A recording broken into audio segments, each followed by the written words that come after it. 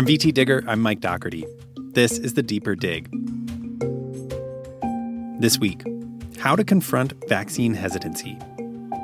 Federal data shows Vermont has one of the highest rates of COVID vaccine acceptance in the country. And that's good news. But at least 7% of the adults in the state still say they're not likely to get vaccinated. Nationwide, experts are seeing vaccination rates slow down, and they're warning that vaccine hesitancy could prevent the U.S. from ever reaching true herd immunity from COVID-19. At the time of this recording, about 2/3 of Vermont's population aged 16 and over have received at least one dose of the vaccine. At this point, most of the people who were eager to get the vaccine have now had the opportunity, which leaves people who were not so eager deciding what to do. In many cases, the front line for those decisions is the exam table at your local health clinic. So we asked doctors around the state how they're approaching these conversations with their patients, and what lessons we can use when talking to people in our lives. Everybody who comes into the office, we ask, have you signed up for your COVID vaccine? Have you gotten your COVID vaccine? And most people say, oh, yeah, I got it, and it went really well. And that's when it comes up when people say, no, I'm not sure that I want it. This is Dr. Alison Landrey. She's a primary care physician in Hardwick. She said what she's hearing from patients mostly tracks with the numbers. A lot of people who are enthusiastic about the vaccine, and a handful who are not. There's a handful of people who really have been firmly a firm no and don't want to talk to me about it. And when I try to talk to them about it, actually, I've had a couple of people who have totally shut down and said, don't say anything more about it. I'm not getting the vaccine. And there really was no opening for me. But that's the minority, vast minority. So there's a group in between those two extremes, right? So the people who really aren't really sure if it's safe for them, have questions, have heard different things, and are looking for some guidance or are open to some guidance and have some trust in my professional opinion and expertise. The greatest power of the primary care relationship is that patients know us. We know about the surgery they had last year. We know what medications they take. We know how they reacted to a vaccine previously. So it enables us to talk to people about their own personal risk-benefit ratio as far as we can for something like a vaccine, which can seem very new and sometimes a little bit scary, especially if it's something that they've never had before. Dr. Heather Stein is the Chief Medical Officer for the Community Health Centers of Burlington. It's actually very similar to the way that I ask about smoking. So I ask people if they're smoking, and then I also ask, can I talk you out of it? And it's sort of similar. Can I talk you into getting the vaccine? And if it's a really obvious no, then we move on, because that's probably not going to be a productive conversation and it's not really meeting their goals for the visit. But in a lot of cases, they may be ambivalent or just have questions, but maybe didn't know that they could ask them to me. We've actually been gearing up for months. We did not know at the beginning whether we would be giving out vaccines. And so we did actually spend quite a bit of time thinking about how we might be able to coordinate that. And then it has become apparent that we are not in that position, that instead we are potentially a really good resource for people who have questions about the vaccines. Dr. Jill Blumberg is a family practitioner in White River Junction. She estimated that about 10% of her patients were showing some reluctance. We've had lots of conversations with individuals, who are waiting. We have been told that they feel uncomfortable, that the vaccines came out so quickly.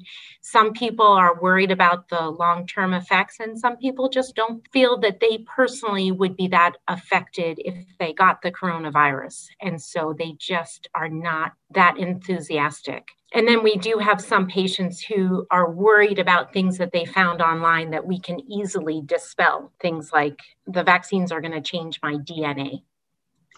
In most cases, people have heard about post-vaccine reactions, and they want to know whether or not they're going to have them. Is it going to make me sick? And how long is it going to make me sick?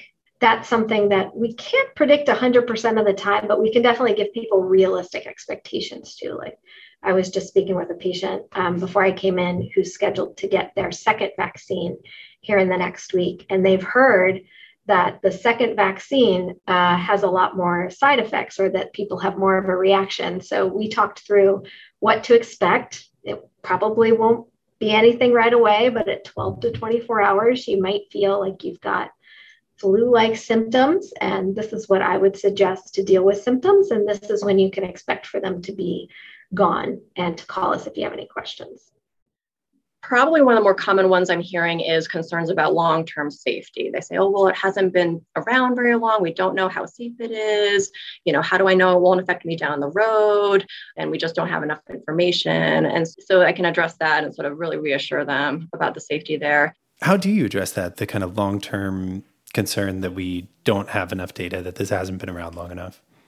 Well, one of the things is that the technology for this vaccine has been around a long time. So we do have a lot of information about, how the vaccine is developed, and long-term safety is excellent for that type of technology. And other vaccines that we've used using similar technology haven't shown any long-term safety issues. And so there's no reason to think that there may be. It's just not a concern that we have.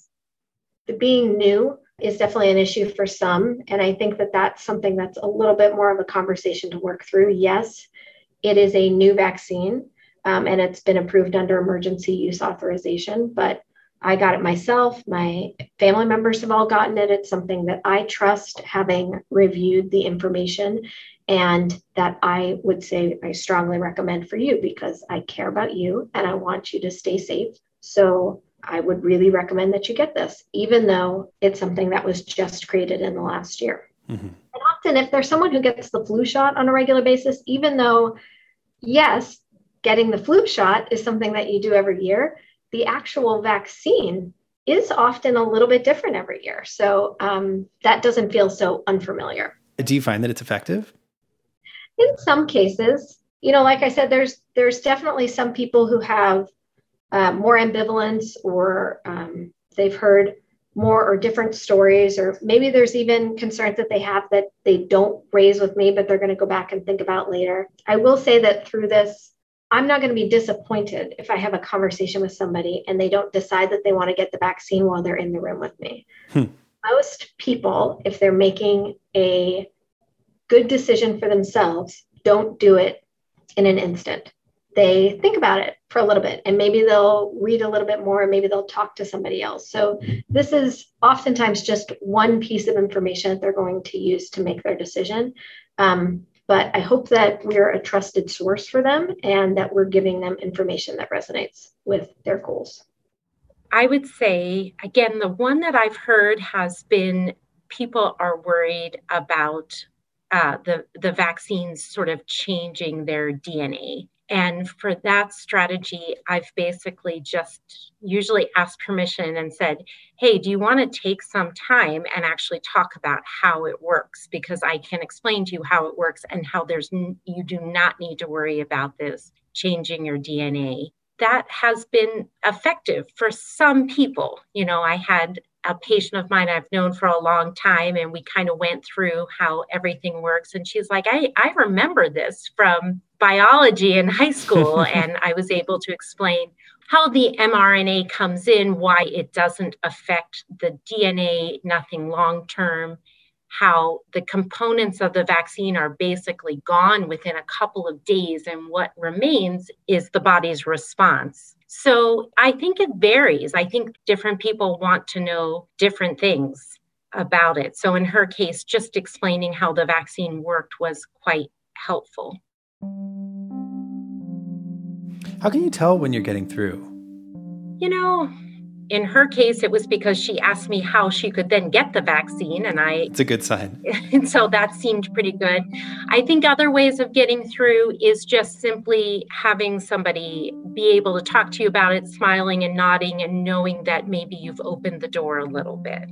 Overall, I think my patients are great. They make great decisions. I have to trust that it happens in every area of medicine that I'm a consultant. And so I'm hoping to take somebody who was against the vaccine and just have them think about it a little bit more, and certainly touch base with them the next time I see them. But this is a choice for people now.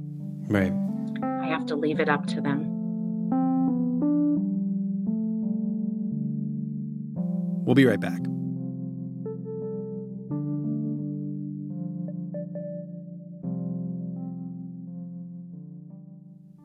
Just a quick message from our underwriters. Community Health is Vermont's largest federally qualified health center. Affordable, accessible, quality primary health care at Community Health includes dental, pediatric, behavioral health, and pharmacy services. With practices in Rutland, Paulet, Shoreham, Brandon, and Castleton. New patients are always welcome. And centers are open 7 days a week at Express Care in Rutland and Castleton. Community Health accepts Medicaid and offers sliding scale fees, making healthcare accessible to everyone. Community Health. Your health is our mission. How do you respond differently to people in those two groups, the kind of in-between people and the hard nose? First of all, I think exploring what the questions are and what the perspective may be. Maybe they have heard some information that I can help understand where that's coming from, or they've had bad experiences with vaccines in the past, or they've heard stories. So trying to tease out where the sort of reluctance towards the vaccine is coming from and helping. I think it is important somewhat to normalize that, it's normal to have questions about it and not be totally sure and not make them feel badly about that they're not interested or whatever. And so I try to respond to this in the same way to both of those groups, but that small minority that's a hard no are the people that I just can't reach. And they really are not receptive to a back and forth conversation about it. Again, it's really only been like 3 people that I've had that particular experience with. And you're going to have some that just are not interested no matter what you talk to them about. If people state that they are absolutely not interested in getting the vaccine, no matter what, it would be rude and not very therapeutic if I sort of kept poking at that. So I'll usually make a general statement that I got the vaccine. I strongly recommend it for health promotion, and I'm happy to answer any questions, but it's your body and you're absolutely entitled to make decisions about yourself and your own health choices. And you kind of just leave it there. For the most part. And every once in a while, somebody, even though they made a pretty dramatic no statement in the beginning, will then follow up and actually have questions. And then we can have a real discussion about whatever their concern might be and whether or not it's one that is something that could happen. Like, the clots after the Johnson & Johnson vaccine, that is a real, incredibly rare risk. So I think that's something that we can talk about. And then there are other risks that are really not based in science, like the concern about 5G or tracking or infertility. All of those things either don't have basis in how vaccines are developed, or they've been disproven, really don't make sense. So I can give that information and they'll walk away and think about that and maybe search for more information on their own. It's just sometimes upsetting to still hear people say, well, the COVID virus itself isn't real, right? There's still people out there. And those are those like 3 people, right? Who just are totally have just misinformation coming at them from whatever sources that they're looking at or whatever community they're in. They just really think this is all either a conspiracy or, it's overblown and the coronavirus itself is not harmful. And that's disappointing. In those situations, I mean, do you reach a point where you kind of just let it lie? I wonder, like, where do those conversations end? I have to, yeah. I mean, there was literally one man who was going to walk out on me, but I really needed to address his diabetes, and his other stuff. Right. So we just sort of moved on. I was speaking with a gentleman. I was on call over the weekend, and I just happened to ask him about the vaccine while I had him on the phone. And his background was he had come from Eastern Europe. And while his wife had gotten the vaccine, his parents and he had this deeply ingrained distrust of vaccinations. And that has to do with events, historic events that happened in Eastern Europe, where in some cases, some vaccines that were rolled out were not well tested or where there were other things going on. So it came from a very reasonable place. So he was one who was very ambivalent, actually said 50-50, I'm 50-50.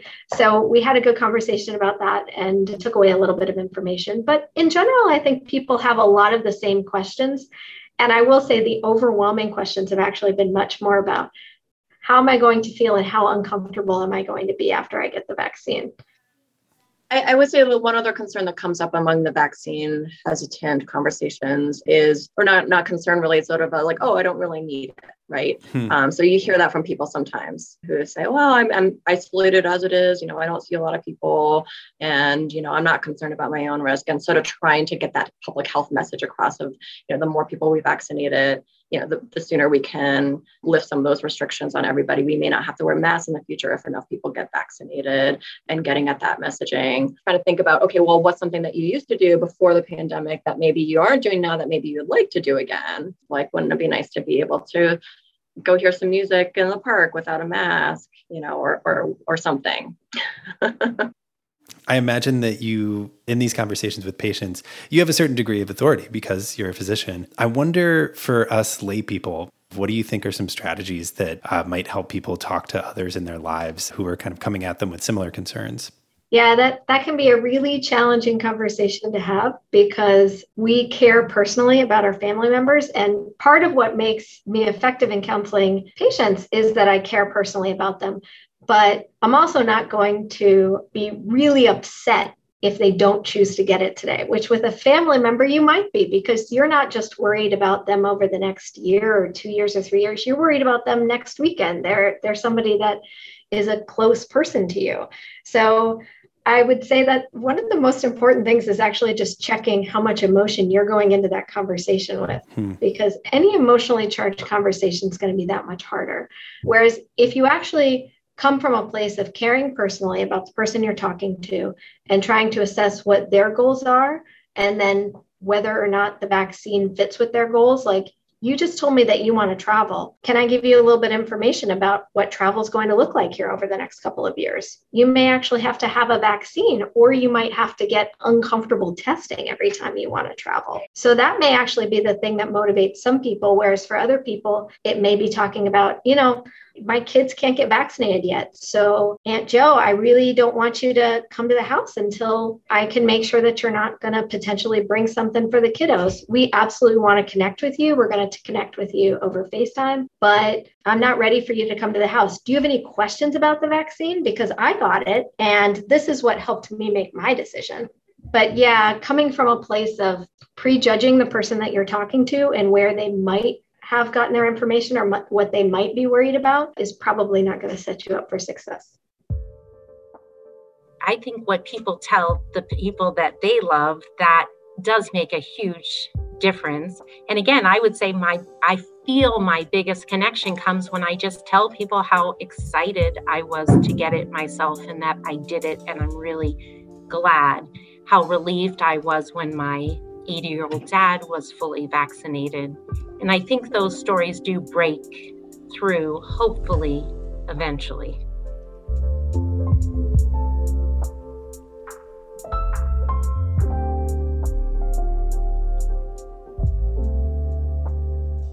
You can read more about vaccine hesitancy and Vermont's push for herd immunity at vtdigger.org. And find all of our COVID-19 coverage in one place at vtdigger.org/coronavirus. You're listening to The Deeper Dig, a weekly podcast from the VT Digger newsroom. Search for it and subscribe wherever you listen to podcasts, and you'll get new episodes as soon as they land. We use music this week by Blue Dot Sessions. We'll be back next week with more stories from the Digger newsroom. See you then.